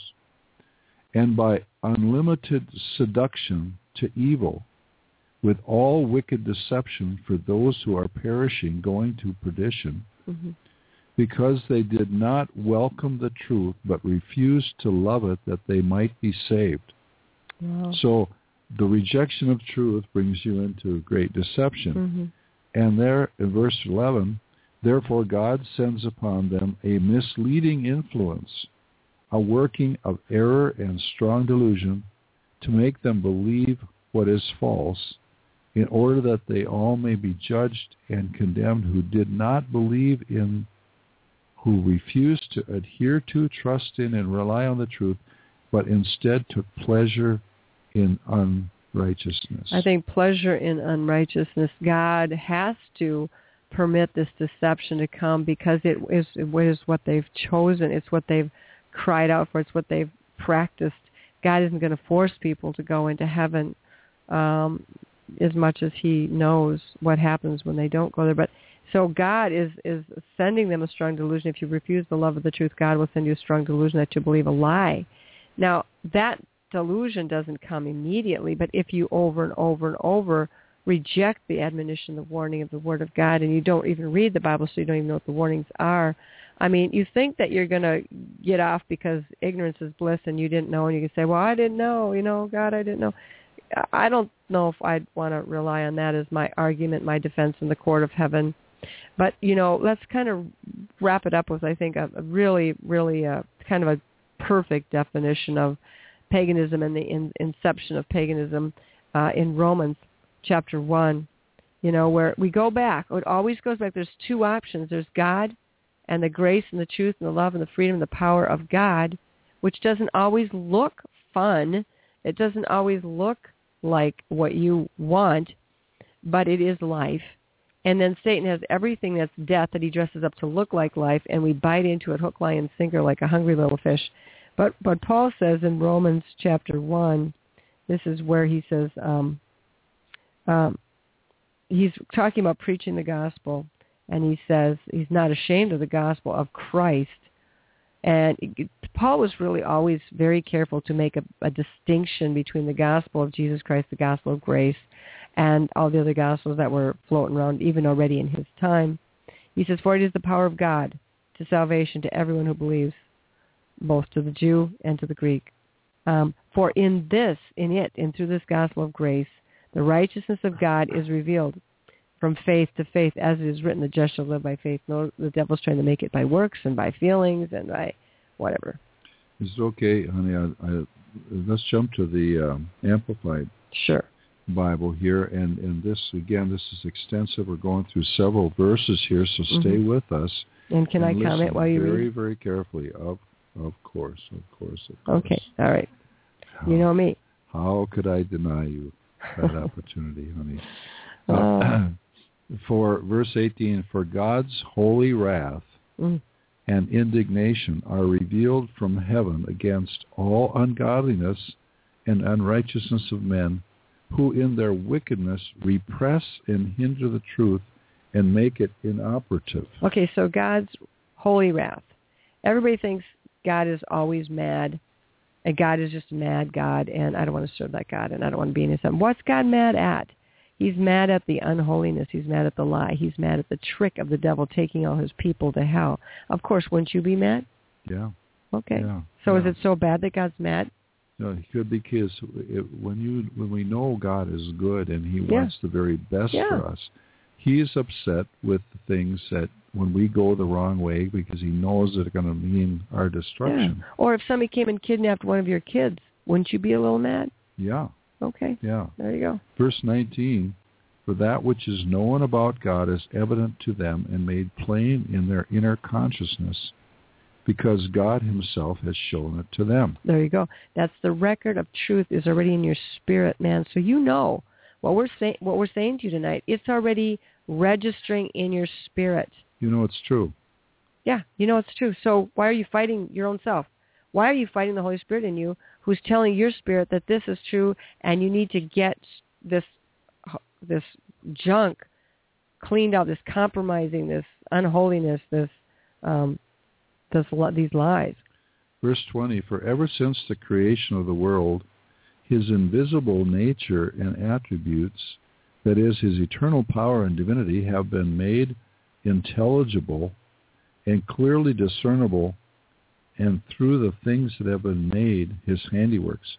So men are without excuse, altogether without any defense or justification. Okay, so how is it that we don't see this? We don't see the power of God in his creation and handiworks. I mean, we're so used to looking, you drive along and you see the trees and you see the bushes and you see the ducks and you see the creatures and you see the swamps and you see stars, the planets. Yeah, you see it all. And it's just like we just think this all just plopped right down here, like it all evolved. Billions of years ago. We're so used to it that we're not even awestruck or amazed by it anymore. We don't, you look at a leaf, look at a flower, look at the bee who pollinates the flower. I mean, we're missing it, and it's because it's so, you know, Why can't we see this? How are we so blind? What are we looking at? TV? iPod? God of this age has blinded our minds. Yeah. Oh, yeah. And, there's a good answer so many for ways. you. So verse 21, because when they knew and recognized him as God, they did not honor and glorify him as God or give him thanks, but instead became futile and godless in their thinking, with vain imaginings, foolish reasoning, and stupid speculations. Wow, I like it. Hello, like evolution, for example. Stupid speculations, theories, and their senseless minds were darkened. This Purposely. is what we've got. Purposely. Stupid. Yeah. We vain imaginations, foolish reasoning, and stupid speculation. Well, it goes back to 2 Thessalonians. They refused the love of the truth. So God sent them, permitted the devil to program them because that's what they chose. Yeah. God votes for you, the devil votes against you, and you break the tie by who you choose to listen to. Verse 22, claiming to be wise, they became fools. Professing to be smart, they made simpletons of themselves. Yeah. And by them, very unflattering, isn't it? Yeah. Well, the truth. This is. But the only way you get back to the truth is humble yourself, admit you're wrong, and that's okay. That's grace. Repentance is a gift from God. Yeah, exactly. Softening of the heart. Changing your mind. I mean, so stubborn. Waking up. Mm-hmm. Total by gift. them, verse 22, and by them the glory and majesty and excellence of the immortal God were exchanged for and represented by images resembling mortal man and birds and beasts and reptiles. Now, we see this in the United States, and I've traveled extensively in other parts of the world, and you see everywhere temples. Oh, goodness. There's places you see everywhere you look. There's a temple, and there's a representation, an idol of a bird, a beast, a monkey, an elephant, a rat, whatever. So foolish. Therefore, God gave them up in the lusts of their own heart to sexual impurity, to the dishonoring of their bodies among themselves, abandoning them to the degrading power of sin. Now, what God is saying, okay, basically, you don't want my way, you don't want me, then, okay, go ahead, and here's what you get. Yeah. So they exchanged the truth of God for the lie. Truth for lie. So Jesus said, you shall know the truth, and the truth will set you free. But people don't understand how tangled they are, how incredibly enmeshed, entangled, saturated they are with lies in their minds, in their hearts, in their physical bodies because of choices they've made. And they made the choices because they believe lies. And so the only one that can untangle you, deliver you, heal you, and set you free is the Word of God and the Holy Spirit. Yeah. But how many of us even have the energy to do that anymore? Yeah. Because we're just saying it's hopeless. Well, the only one who can do that is the miraculous confrontation of the Holy Spirit to you. There was an exchange of truth. You don't want the truth? I'll trade you truth for a lie. So they believed that the lie was the truth. Who in the world? Nobody in their right mind will exchange the truth for the lie. Yeah, but they did because they believed that the lie was the truth. And that's what's being done all the time. You know what? Well, the fish doesn't want to get caught, but he believes that bait on the end of that hook is his lunch. Yeah. And then he exchanges his life, for a morsel of food. Ends up in the frying pan. Yeah. For this reason, God gave them over, the lie. verse 26, and abandoned them to vile affections and degrading passions. For their women exchanged their natural function for an unnatural and abnormal one. And the men also turned from natural relations with women and were set ablaze, burning out, consumed with lust for one another, men committing shameful acts with men and suffering in their own bodies and personalities the inevitable consequences and penalty of their wrongdoing and going astray, which was their fitting retribution. Wow. So we see the whole homosexuality identity, sexual identity. The sexual identity, it gets all messed skewed. up. It gets skewed. And all that goes back to turning our backs on God. Well, you know what? Everything can turn, every lie we believe, whether it's lies about power, control, sexual identity, the food we eat, how we get meaning and purpose in life, every lie can turn us into this place of the debased mind. And remembering that everybody that's human was made in the image of God. And God wants to preserve that image, and yet the devil wants to defile that image because we're made in the image of God. And there's nothing the devil would want more than to defile the image of God. And so our behavior becomes defiled but it really goes back to what we believe. Yeah. And so the lie is what is destroying people. Yeah, and it goes on here, verse 28, and so since they did not see fit to acknowledge God or approve of him or consider him worth the knowing. Yeah. God, you're so not. what did God ever do to us to make us so hateful of him? All he did was everything good for us. Yeah. God gave them over to a base and condemned mind to do things not proper or decent, but loathsome, until they were filled, permeated, saturated with every kind of unrighteousness, iniquity, grasping and covetous greed and malice. They were full of envy and jealousy, murder, strife, deceit and treachery, ill will and cruel ways. They were secret backbiters and gossipers, slanderers, hateful to and hating God, full of insolence, arrogance, and boasting, inventors of new forms of evil, disobedient and undutiful to parents. They were without understanding, conscienceless and faithless, heartless and loveless and merciless. Though they are all fully aware of God's righteous decree that those who do such things deserve to die, they not only do them themselves, but approve and applaud others who practice them. Now, those last few verses we read, this is the whole of what's going on in our world today. This is a capsule summary of everything that's going on in our Verse news media. 32 says, who knowing the righteous judgment of God. In other words, they're not ignorant. They still know, and they still are trying to lead other people astray deliberately because they know the righteous. They know what is right. That's still in their heart, even though the enemy's persuaded them that they're an exception to the rule, that somehow God won't judge them. They have a right to have their own life, which you do. But, God is not against your life, and he isn't there to control your life, to destroy your life. He's there to bring you into the fullness of everything that you really have been created to do. And but the concept of God has been so maliciously attacked, and through law, legalism, people don't understand that God himself suffers watching all this happen. Yeah. He's not. He doesn't enjoy punishing. He doesn't enjoy seeing us be lost. He can't possibly. Well, in the Bible says that God is not willing that any should perish, but that all should come to repentance. And he does not delight in the destruction of those who have rejected him.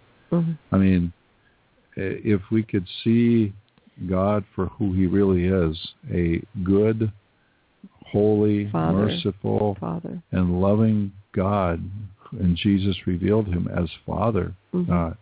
Father not in the sense of an evil, harsh, overbearing Father, but a loving, good, Heavenly Father that has created us in his likeness and in his image. But he has been so lied about. He's been maligned and misrepresented by those that are supposed to be his friends, for the most part, throughout the centuries. Yeah. So really, honey, what can we say to someone here that they're in this? Well, I'd say stop believing what everybody's telling you. Go check it out for yourself.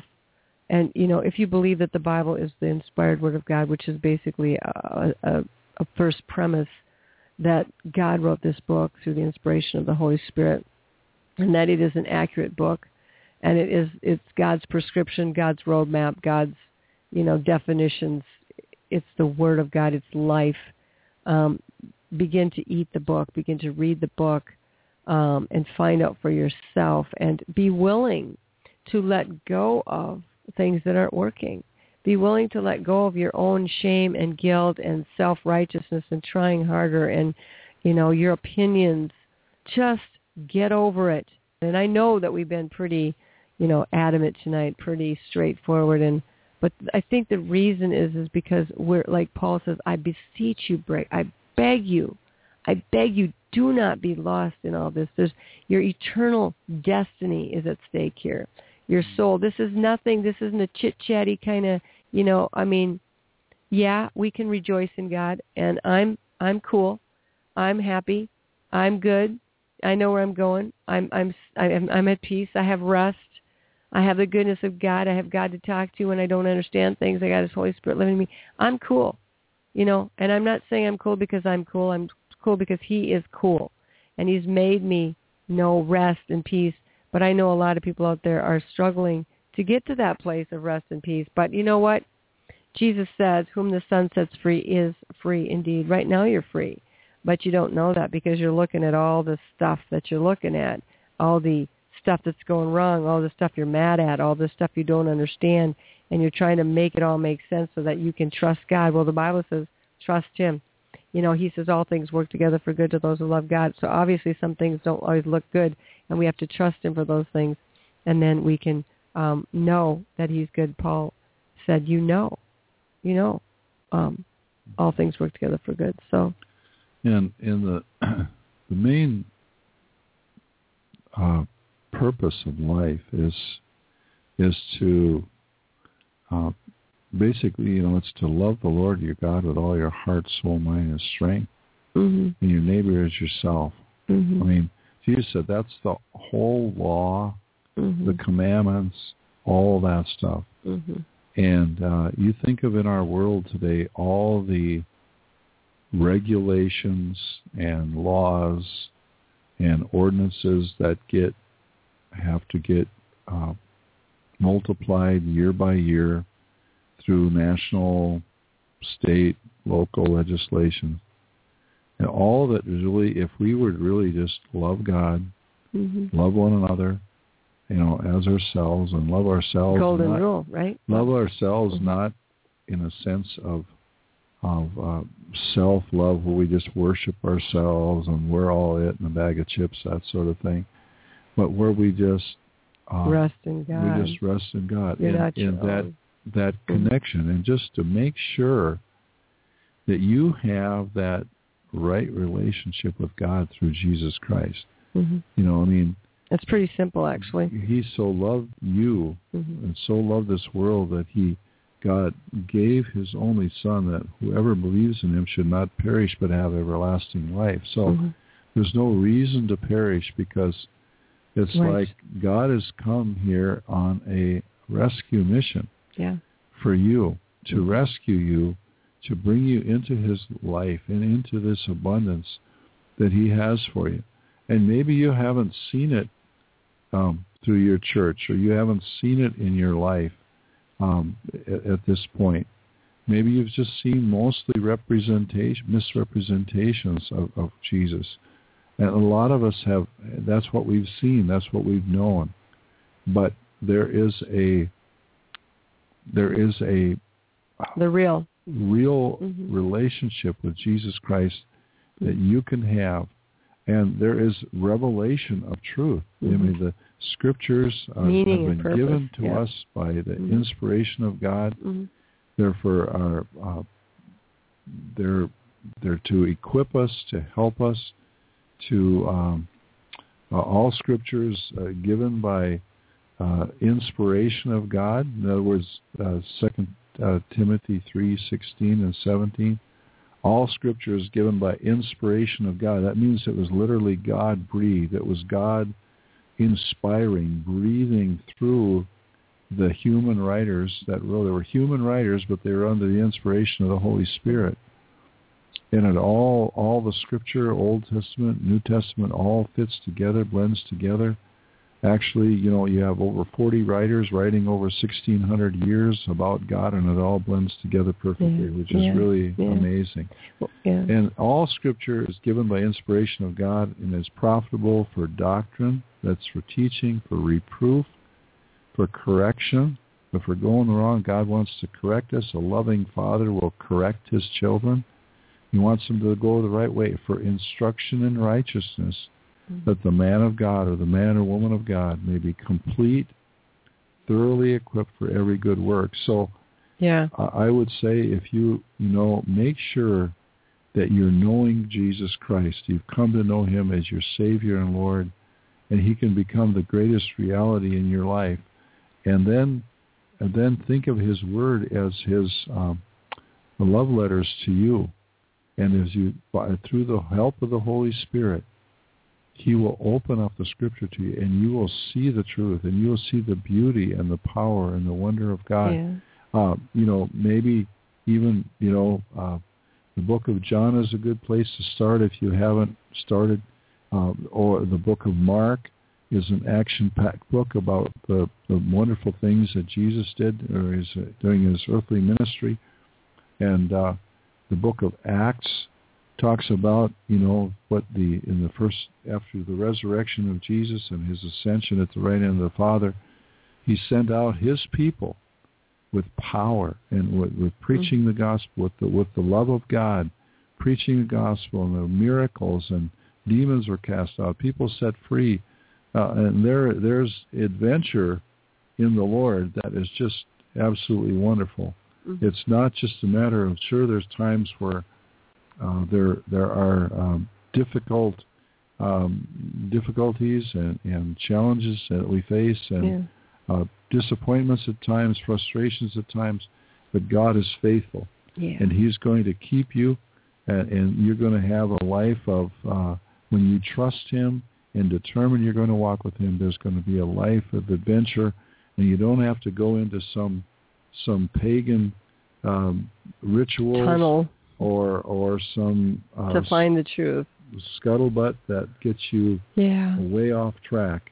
And you can just follow the word and the power of the Holy Spirit, and the beauty of Jesus, and you will have that fulfillment, the fulfillment that God has meant us to have.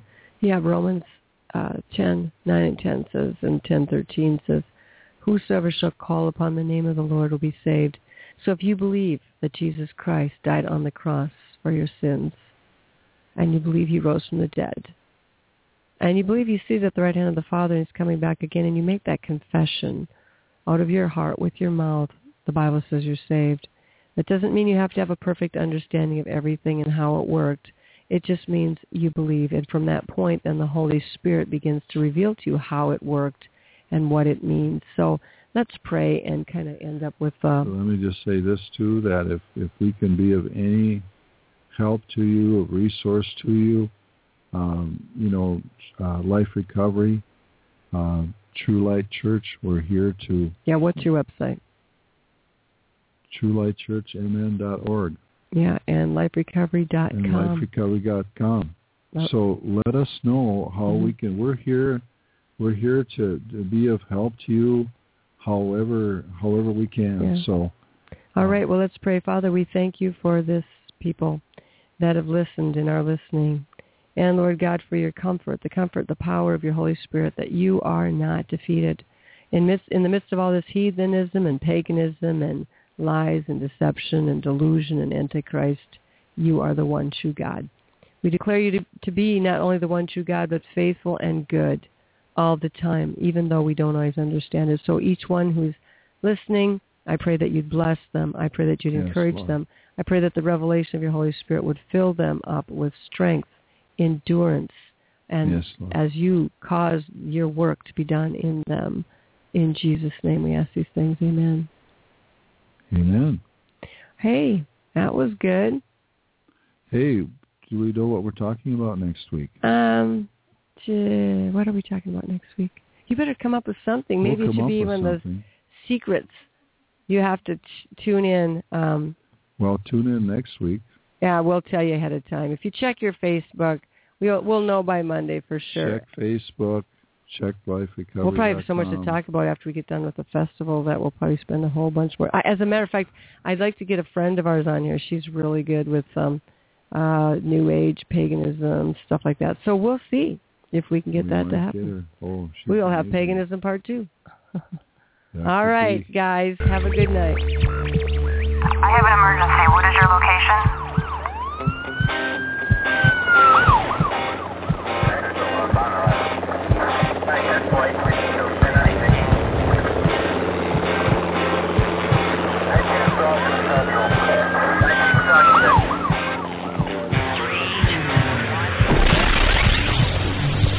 Rescue Radio, because there's a war for your soul.